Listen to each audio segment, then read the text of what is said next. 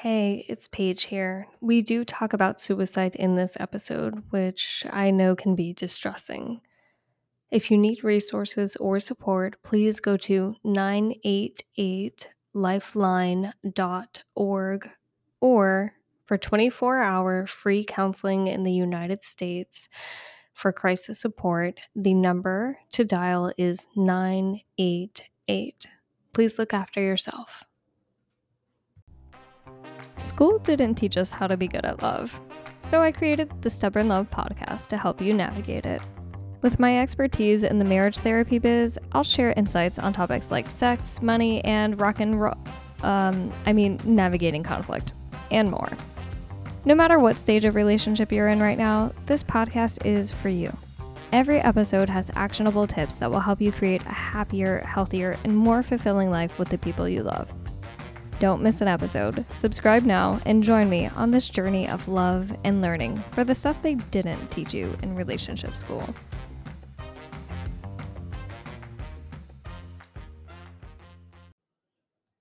Welcome back to another episode of Stubborn Love. I'm your host, Paige Bond, and today we have a very, very special guest. Not only because we share the last name, but because she is a very special person that I met recently who I actually got to chat with and guest on her own podcast. So her name is Toya Bond, and she's a podcast host of Speaking of Love podcast and also a suicide prevention advocate. And so today she is here to share her story, to help others, to inform others. And I'm just really excited about to have this chat with you, Latoya. So glad to have you here today. Can you tell the listeners a little bit about who you are? And we'll kind of dive into some other topics around the topic of suicide today. Wow. Well, thank you, Paige Bond, from one Miss Bond to another. Thank you so much for having me here on your podcast. I really appreciate it. My name is Latoya, and I am the host of Speaking of Love podcast. My podcast was created in honor of my dad, who took his own life in a murder suicide. My father was a wonderful person. He was a radio TV broadcast engineer for a major television network for many years. He made positive contributions to society. And one of the great things he did was he hosted a radio show many years ago called Speaking of Sports. So when he passed away, I wanted to do something to honor him, and I knew he loved being a radio host, so I thought I'll start a podcast in his honor, but I know nothing about sports. So my show is called Speaking of Love instead of Speaking of Sports. And I just interview people from all around the world, different walks of life, and we talk on the subject of love. People come to me for advice. And then I always include a little something about suicide prevention and awareness because since the passing of my dad, I have really dedicated my life to learning more about the subject of suicide. And aside from that, I am a legal professional.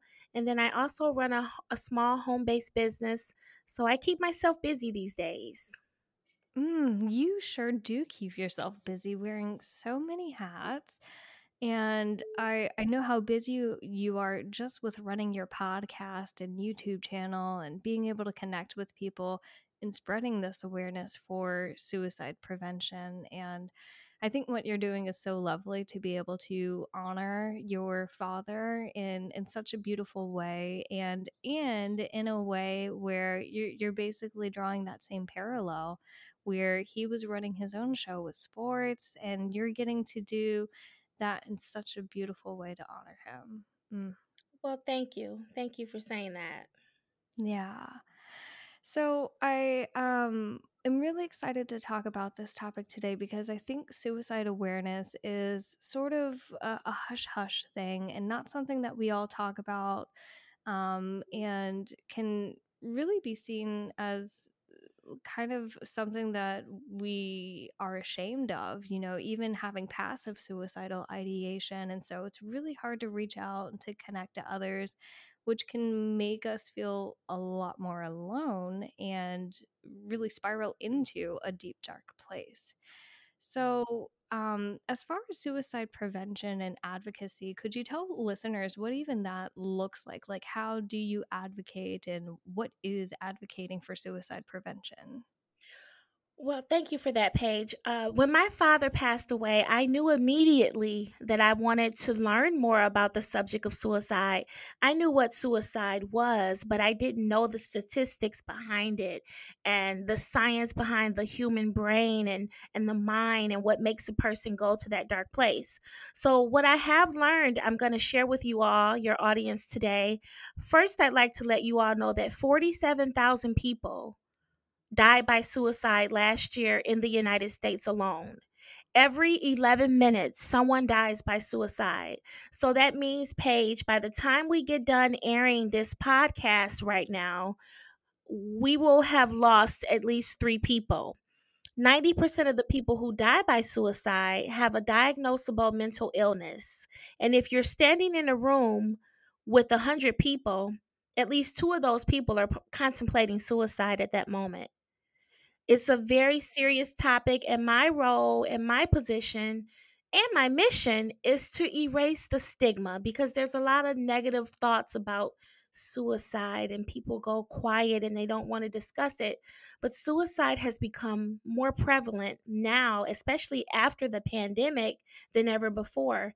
And a lot of people believe that the suicide rates are higher around the holidays, but that's not true. Depression starts to set in around the holidays, but the numbers really go higher for suicide in the spring.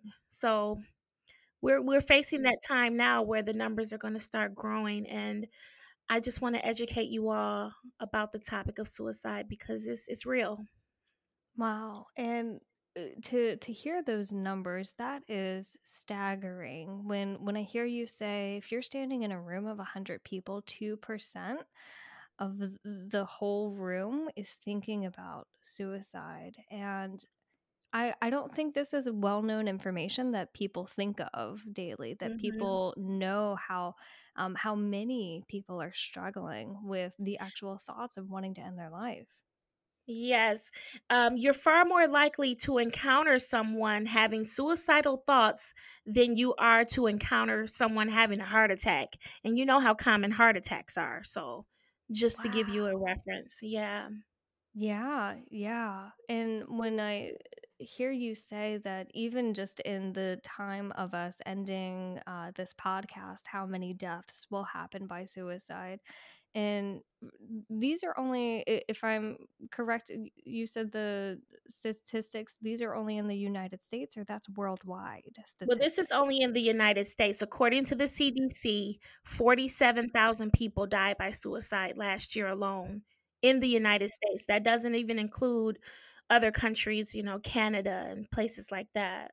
And we are only a small portion of the world here in the US. So this is a worldwide issue, not Mhm. just, known in the US. But even with that, those numbers are massive. And there's probably more. The numbers may be higher, just depending on the way the death was reported to the county in which the person lived. So we suspect that the numbers may be even higher. Wow. Wow. Is there any reason why some deaths that are likely actually suicides but are reported otherwise? Like, is there any reasoning behind that? Do you know? Well, because of medical reasons, like the autopsy may not reveal exactly the manner. Like if the person takes a drug that isn't easy to be detected, it could be a number of factors. So if a person passes away and it's undecided how they died, then that wouldn't be in the category of suicide when it may, as very well have been. So, yeah. Got it. Got it. Okay, that makes sense. And so, kind of getting back to this idea that we're all walking around with quite a bit of people who are struggling with thoughts of ending their life. As someone who is just a you know person who isn't involved in a situation, who doesn't know, who doesn't have the information, I'm wondering what us regular people could do to be able to help those who are struggling, even if we may not know that they're struggling with anything like that? Well, some people exhibit behaviors that are indicative of someone who is contemplating suicide, and then some people don't. And a lot of us, we just don't know what the signs are. For example, my dad didn't really show signs of depression, things of that nature. But what he did do was he always joked about suicide. So, for example, I would call him at the end of a long day, and I call and I say, "Hey dad, how are you? How was your day today?" And he'd go, "Oh, I'm tired. I'm just looking for the bridge." And I would go, "Why? Why are you looking for what bridge?" And he'll say, "I'm ready to jump. I'm ready to jump." We would laugh about it, and it was like a standing joke. And now I realize, with suicide, hindsight is 2020. There was a level of truth to his joke, to his sarcasm, and he really wanted to end his pain. And what I know about suicide is that people who take their own lives don't necessarily want to die.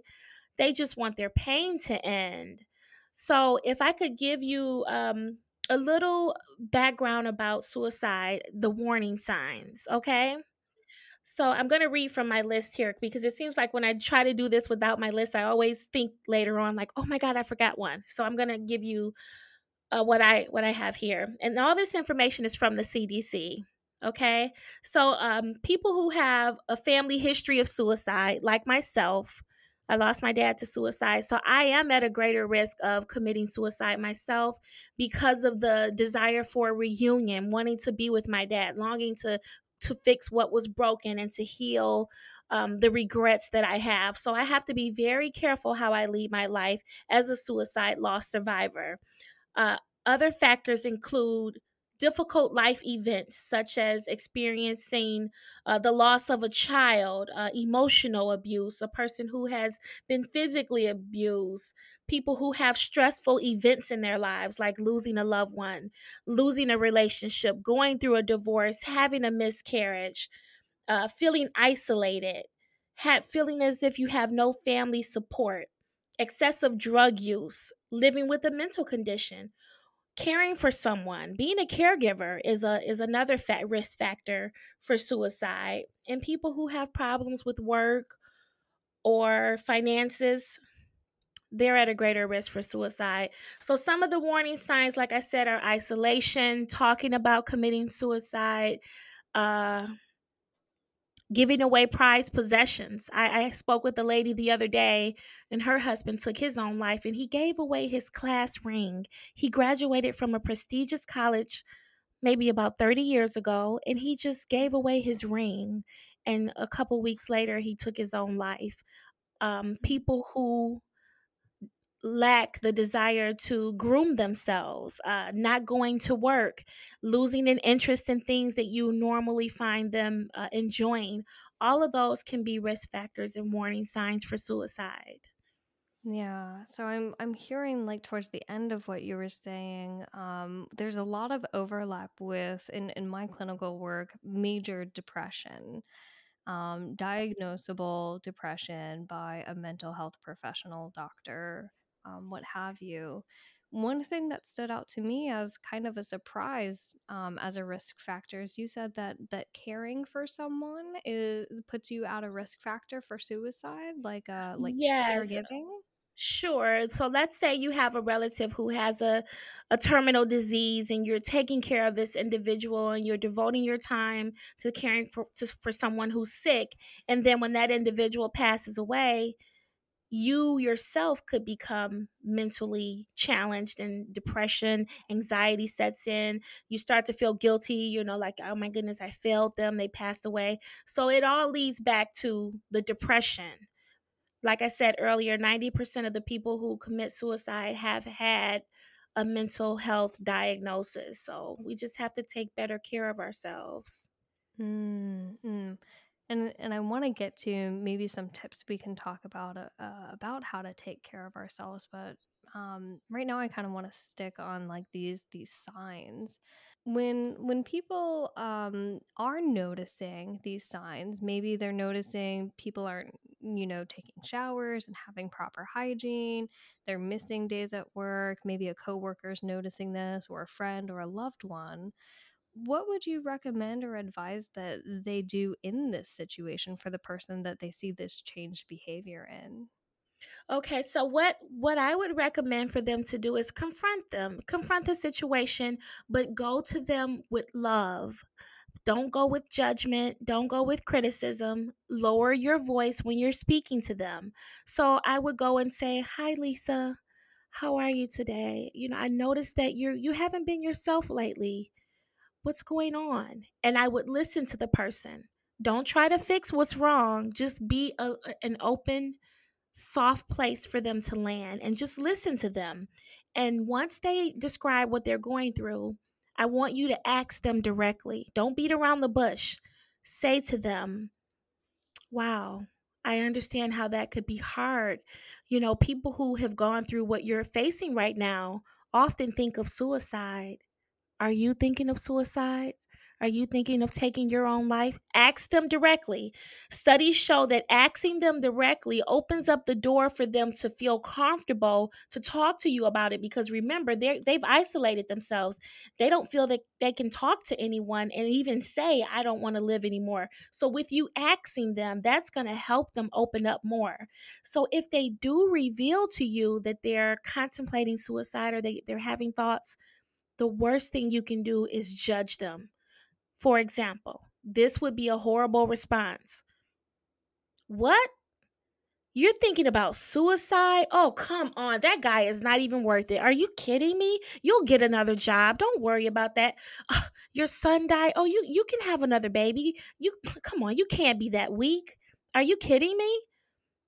So don't, because people actually have made those comments.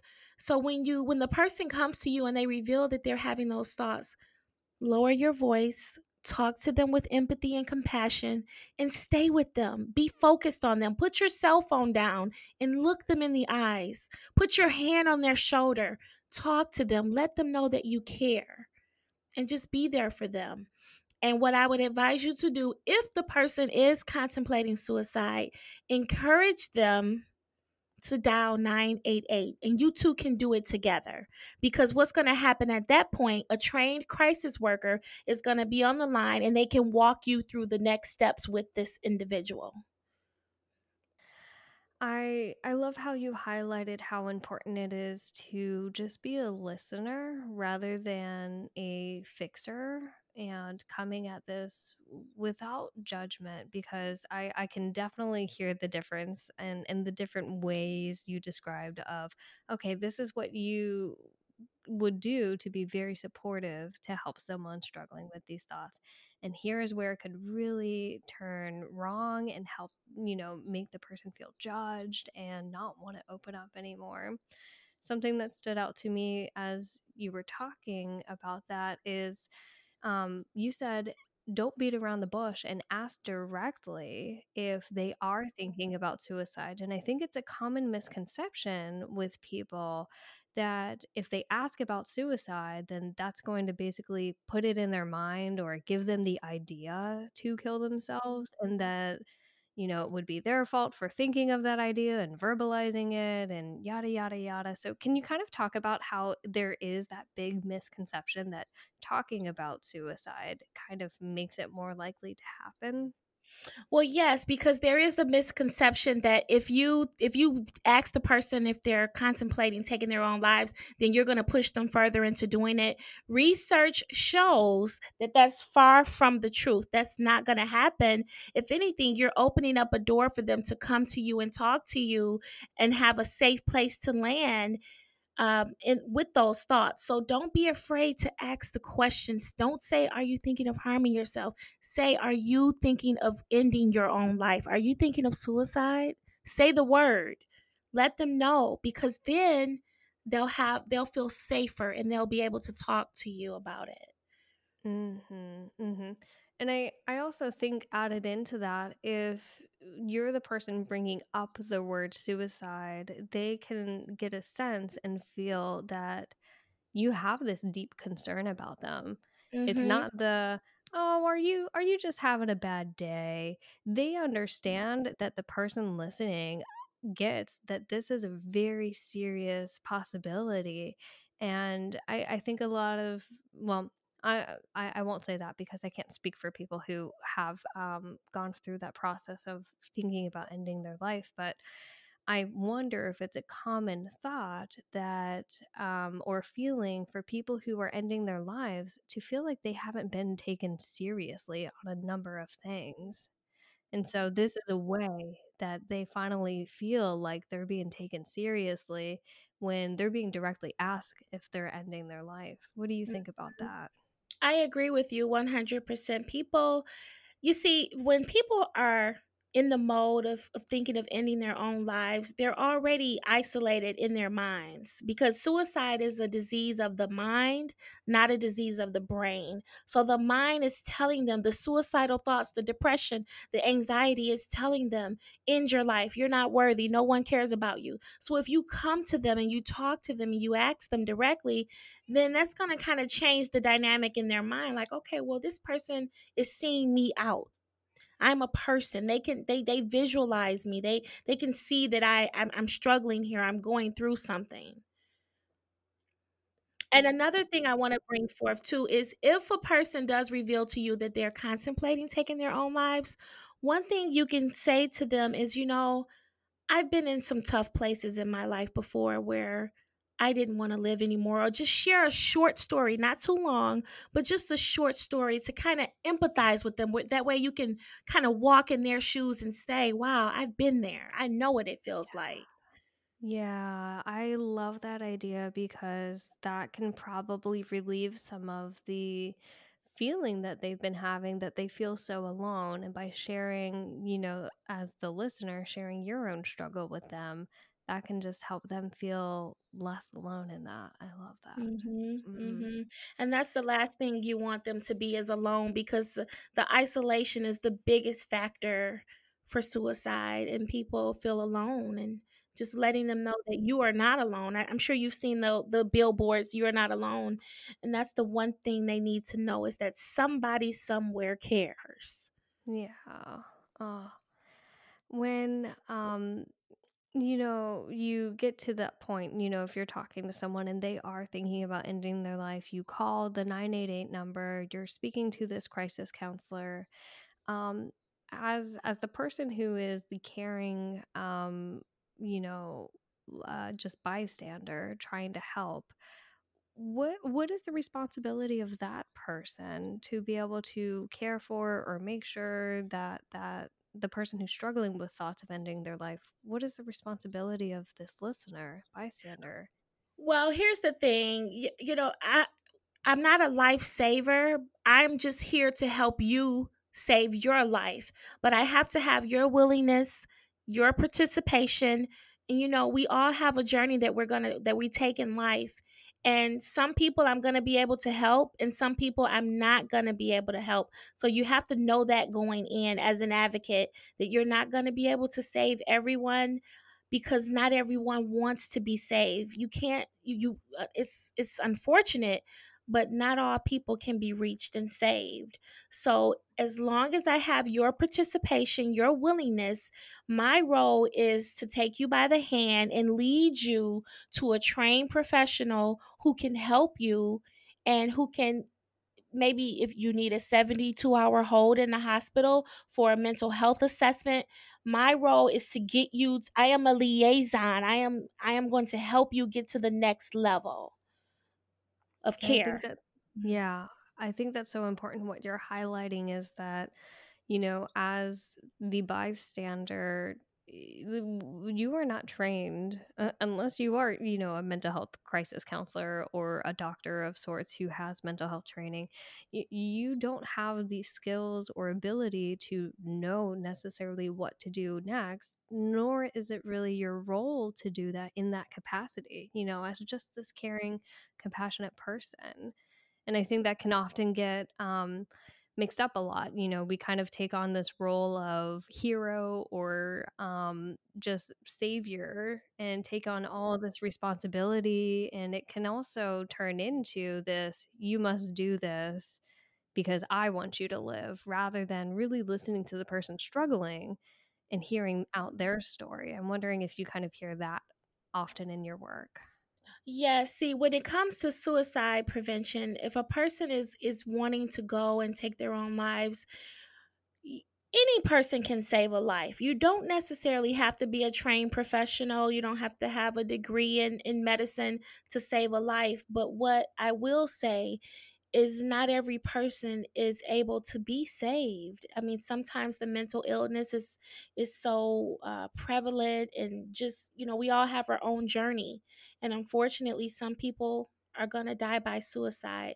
But all you can do is get the person to the next level of care in whatever capacity that is, and that's your role.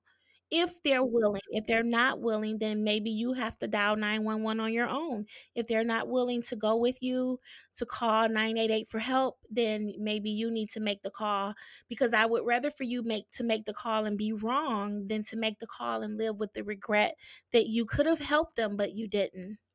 So, and if someone tells you that they want to take their own life and they have a plan and they're going to execute it, don't be afraid to dial 911. Get help for them, because that person is at the edge. Mhm. Mhm. And you mentioned something a little bit about a 72-hour hold, and that's something that every state's a little bit different on the legality. Sometimes it's voluntarily held, sometimes this is a mandatory way to be able to keep this person safe from being harmful to themselves. When I've spoken to people who actually have been inside the hospitals and had that 72-hour hold, and I've noticed that some of them come back and say, well, I've had a bad experience, so I don't want to talk about whenever I do have suicidal thoughts, because I'm afraid I'm going to get put back in and I'm going to have another bad experience that was traumatizing. What eh, what can we either like respond to with people who have had bad experiences like that? Well, here's the thing, Paige. Research shows that when people have a suicide attempt and they're placed in the hospital for 72-hour hold, they're given psychotropic medications, and they're getting the help that they need. Do you know that those people, if they're going to end their lives, it will happen within 90 days of being released from the hospital setting. So those 3 months after a hospital stay like that are the most critical, and those individuals need to be cared for, they need to be monitored, and you just kind of have to stay in communication with them, because you might look at them and say, "Oh, he's doing better, everything's fine," but studies show that the suicidal rates are higher during that. It's very critical, that 90 days after the hospital release. Wow, I actually had no idea about that 90-day critical period. So I'm hearing it's just really important to check in more, continue to be direct, continue to listen and be empathic, especially more so during that 90-day period after being released from that hold. Yeah, yeah, stay in communication with them.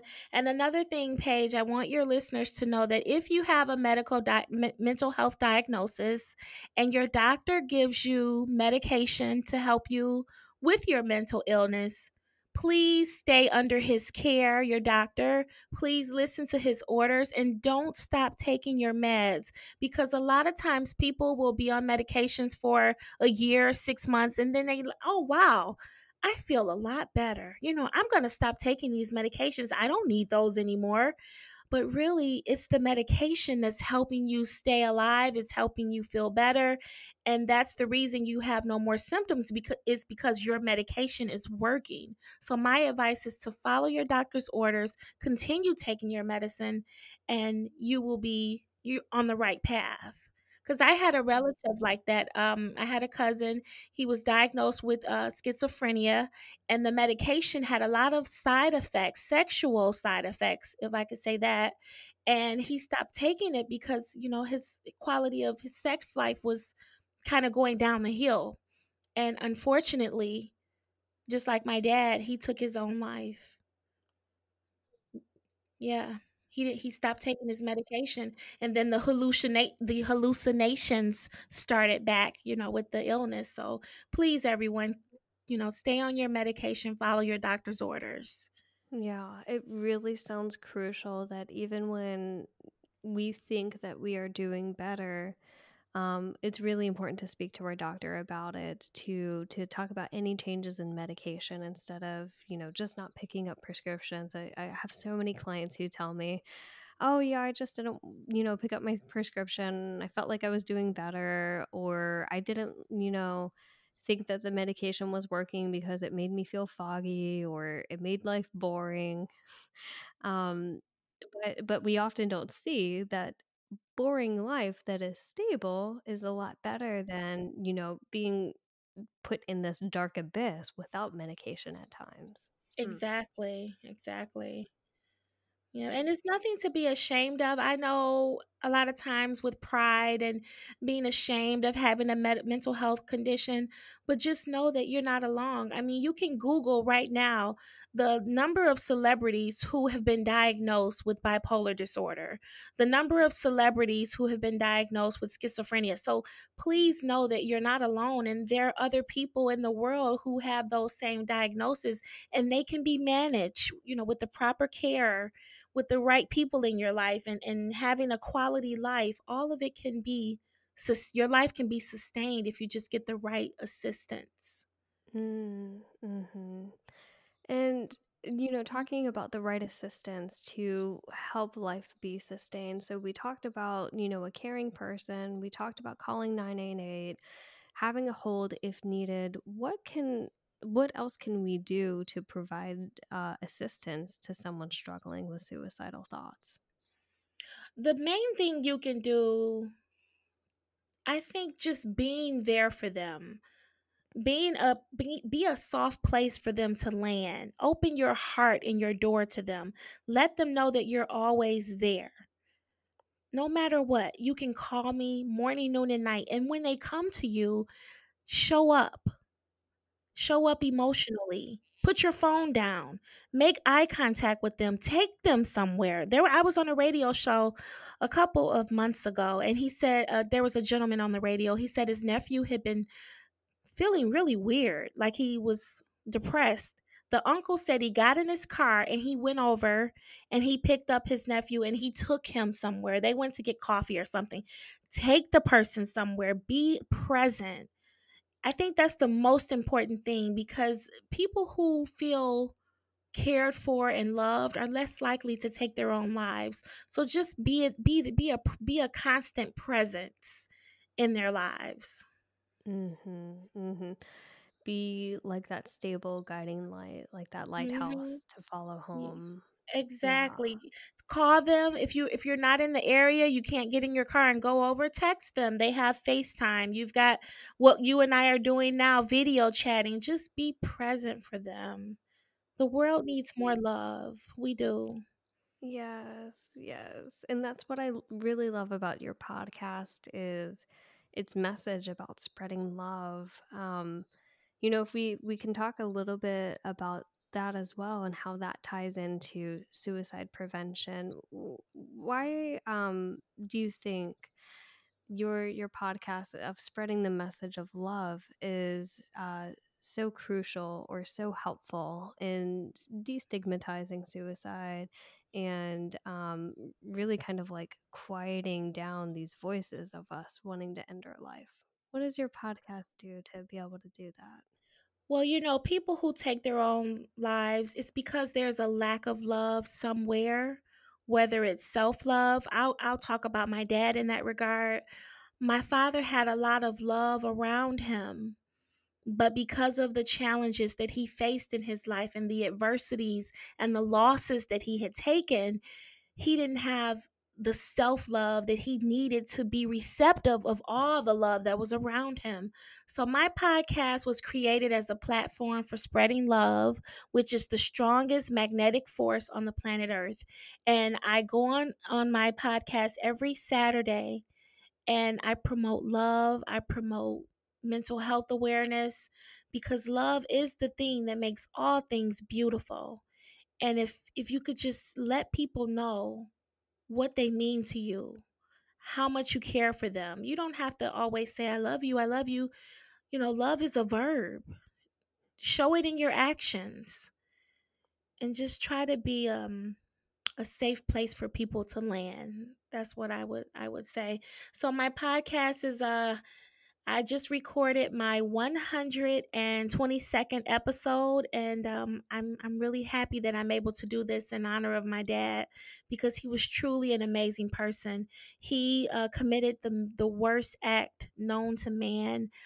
He murdered his wife moments before taking his own life, and there were mental health challenges. There were struggles with my dad, and I want people to know, and I believe that a man should be remembered for the way he lived and not the way he died. And, in this podcast episode page, I'm not at liberty to mention anything about his wife, because I don't have permission from her family to discuss or talk about her and her life. But she was a beautiful person, and she did not deserve what happened to her. And I'm very hurt. I'm very sad that this happened this way. It's not easy for me to sit here and tell you all these wonderful things about my dad when he committed the worst act known to man. However, I can say to you that my dad was struggling with mental health challenges, medication that he was not taking it like he should. There were some factors there that led to the events that took place the night of the murder suicide. So my podcast is all about spreading love, and I hope that my voice can help. If I could help at least one person and prevent them from the pain that I have endured, then my mission is complete. Mm, what a beautiful message to be able to give people, the idea that like really love is kind of this cure to all of what people are struggling with, and these thoughts of wanting to end their life. I can imagine that, they probably have this feeling of maybe not being loved by others, maybe not being shown, grace by others. And as I hear you even speak about your dad, you talking about kind of balancing these two feelings at the same time, right? It's this acknowledgement of something that's so tragic, something that's so sad, and your own loss in losing a parent, but also on the other side of things at the same time feeling um, one, compassion, but also I know that this wasn't right. I know that this was a really hard experience for the families affected by this as well. That's really hard to balance both of those It things. is. It really is. And sometimes I wonder, am I going overboard with all the great things I'm saying? But I believe that if he were alive today, he would he would acknowledge his wrongs and what he did. But he was such a gentle giant with a big heart. I'm 48 years old. I'm 48 years old. My father died when I was 45. So it's been 3 years. And I knew him for 45 years, and I never thought in a million years that he would do this, that this could happen so tragically. When I woke up in the middle of the night and my phone was ringing and my text messages were dinging, I never thought that it would be a murder suicide. I thought maybe he had a stroke, or, they were going to tell me it was a heart attack. I knew it was something bad, but I never imagined that it would be this. Hmm. Yeah, Mhm. and I don't think this is something that is, like, the first to mind, thought whenever we're Mhm. getting a phone call about a loved one, passing. And Yeah. and as you're talking, I kind of am wondering, what we can do for the listeners who are the ones who are left behind and Mhm. struggling with the passing of someone who did end their life. What kind of advice or steps would you say for them to take in their own healing when they're left behind from a loved one who killed themselves? Yeah. Well, the first thing I would say to them is it's okay to feel whatever emotion comes up, go with it. If you're angry, if you're sad, if you're bargaining like, well, maybe I should have called Thursday or maybe I should have gone over there Wednesday, whatever the emotion that you're dealing with, let it come to the surface because it's all a part of the healing process.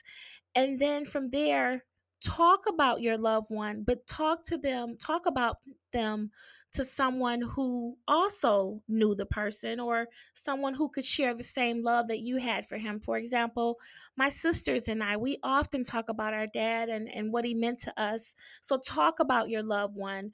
I would encourage you to use your creative juices. Make something in honor of your loved one, whether it's a nice fancy picture frame. But the most important thing that I recommend people do if you've lost a loved one, whether it's suicide or natural causes, I would advise you to do something on a consistent basis to honor the memory of your loved one. My dad was a sports radio show host. He loved public speaking. He loved being in the media. So I created my podcast, and it's a way of helping me stay connected to him. So every Saturday when I get up and I'm getting ready for my podcast, in essence, I'm walking in his gift. I feel more connected to him because I'm doing something that he loved. There's another lady that I'm in communication with. Her mom died by suicide, but her mother made the best apple pies on this side of heaven. So, what the daughter does is she goes around, I think it's once a month, and she passes out homemade apple pies to people in her community in honor of her mother. So you can do something, whether it's big or small. If the person was a basketball fan, watch a basketball game once a month in their honor. Just whatever you can do on a consistent basis to honor your loved one's memory. That right there is the number one key to help you with the healing process. And then one other thing I want to say, Paige, my sisters and we are going to write a goodbye letter to my dad. And what we're going to do, we're going to write the letters and we're going to put them in envelopes and we're all going to meet up in one quiet, safe place and we're going to read the letter out loud in the room with just the three of us. And then from there, we will take the letters and put them in a safe place. So that's another way to heal and to say goodbye.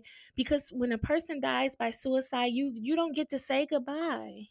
There's a lot of undelivered communication that I wish I could have had with my dad. So write a goodbye letter. That's another way to heal.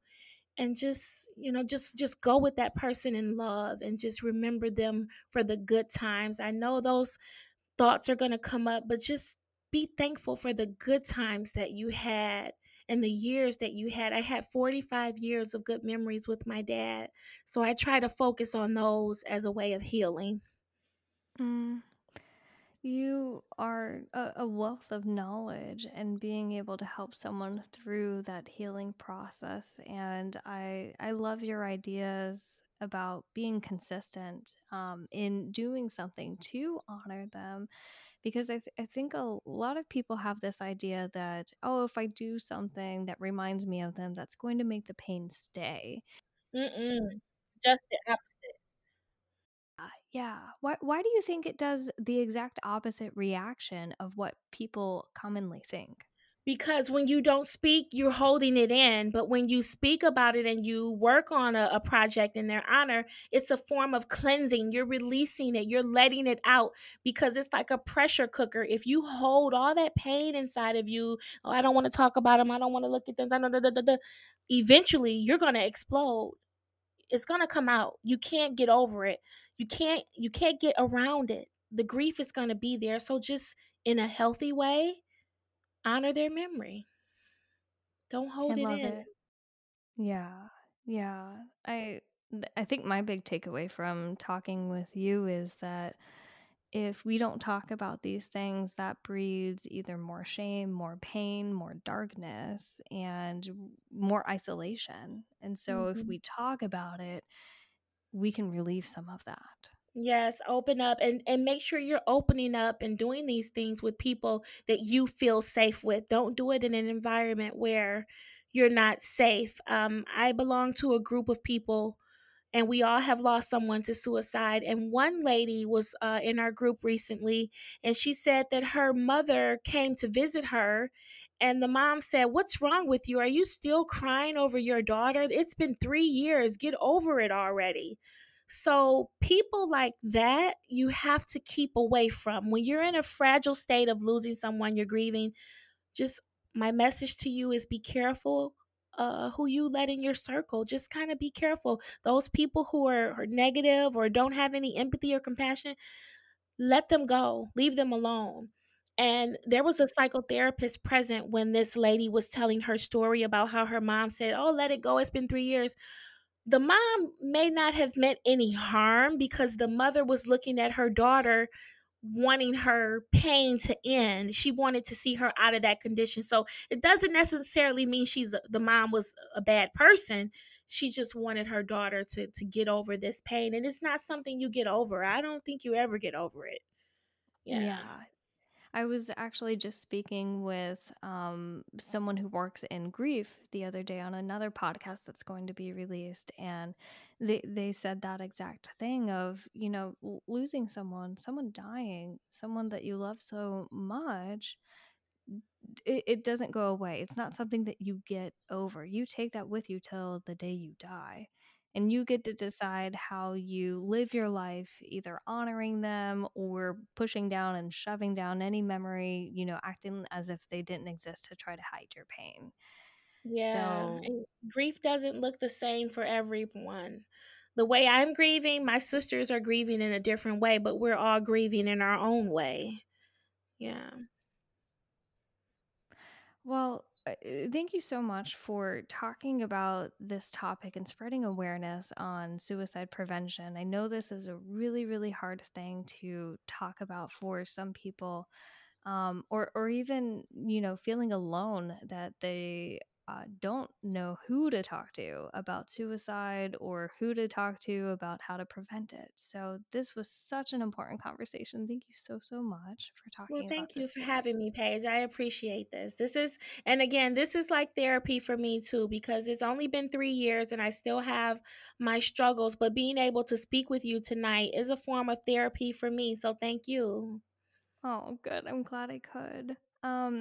Before I ask how people can connect with you, is there any last words that you have for the audience around the topic of suicide prevention and awareness? Yes, Paige, I would just like to talk to your audience right now and let them know that life is not easy. We all have days in our lives where we don't want to be here anymore. We don't want to live anymore. I've been there. Right after my dad passed away, my husband walked out of my life and left me for another woman. And I didn't deserve that.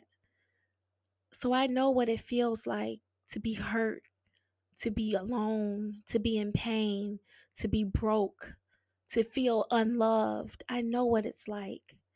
But what I'm here to tell you is that I'm still here today because of people like Paige, because of platforms and podcasts and suicide prevention advocacy. All of those techniques and methods, those are things that have helped me stay alive. So, what I want to say to you all is stay awake for the rebirth. You may feel down and out today. You may not want to be here. But if you stay awake for the rebirth, you don't know what tomorrow will bring. And what I mean by stay awake for the rebirth is every morning that you wake up, you're rebirthing a new day. My father died on a Monday. I just wonder what would his life be like if he had just stayed awake and rebirthed the new day, that Tuesday. What would Tuesday look like for him? I'm quite sure Tuesday would not look like Monday. So just stay awake for the rebirth. Know that you are loved and your existence on the planet Earth matters. And it may be dark right now, but just reach out to somebody, one person. Dial 988. If you don't want to talk, you can text 741-741. Text the word help to 741-741. Talk to someone. If you don't want to do that, find a trusted loved one, a neighbor, someone that cares about you, and let them know how you feel and reach out for help, because your existence matters and we need you here. The heartbeat of life is love, and I want you to know that you are loved. Mm. I couldn't have said that better myself. And that was so heartwarming. And I really hope that that spoke to anyone struggling um, with being in a dark place right now. Um, Yeah. hmm. Well, as we close out our conversation today, if what you said really resonated with any of the listeners who are just hanging out with us on this podcast episode, what's the best way for them to connect with you, to reach out to you, to hear more about what you've got to say? The best way to reach out to me is you can go on Facebook. I have a Facebook page for my podcast. The podcast is called Speaking of Love Podcast. You can find it on Facebook, Speaking of Love Podcast. You can also look for me on YouTube, Speaking of Love Podcast. And then I have my regular Facebook page, which is Latoya Bond, and I'll spell that for you. My first name is LA, and then there's a space, and then there's a capital Toya. So it's Latoya, and my last name is Bond, just like Paige.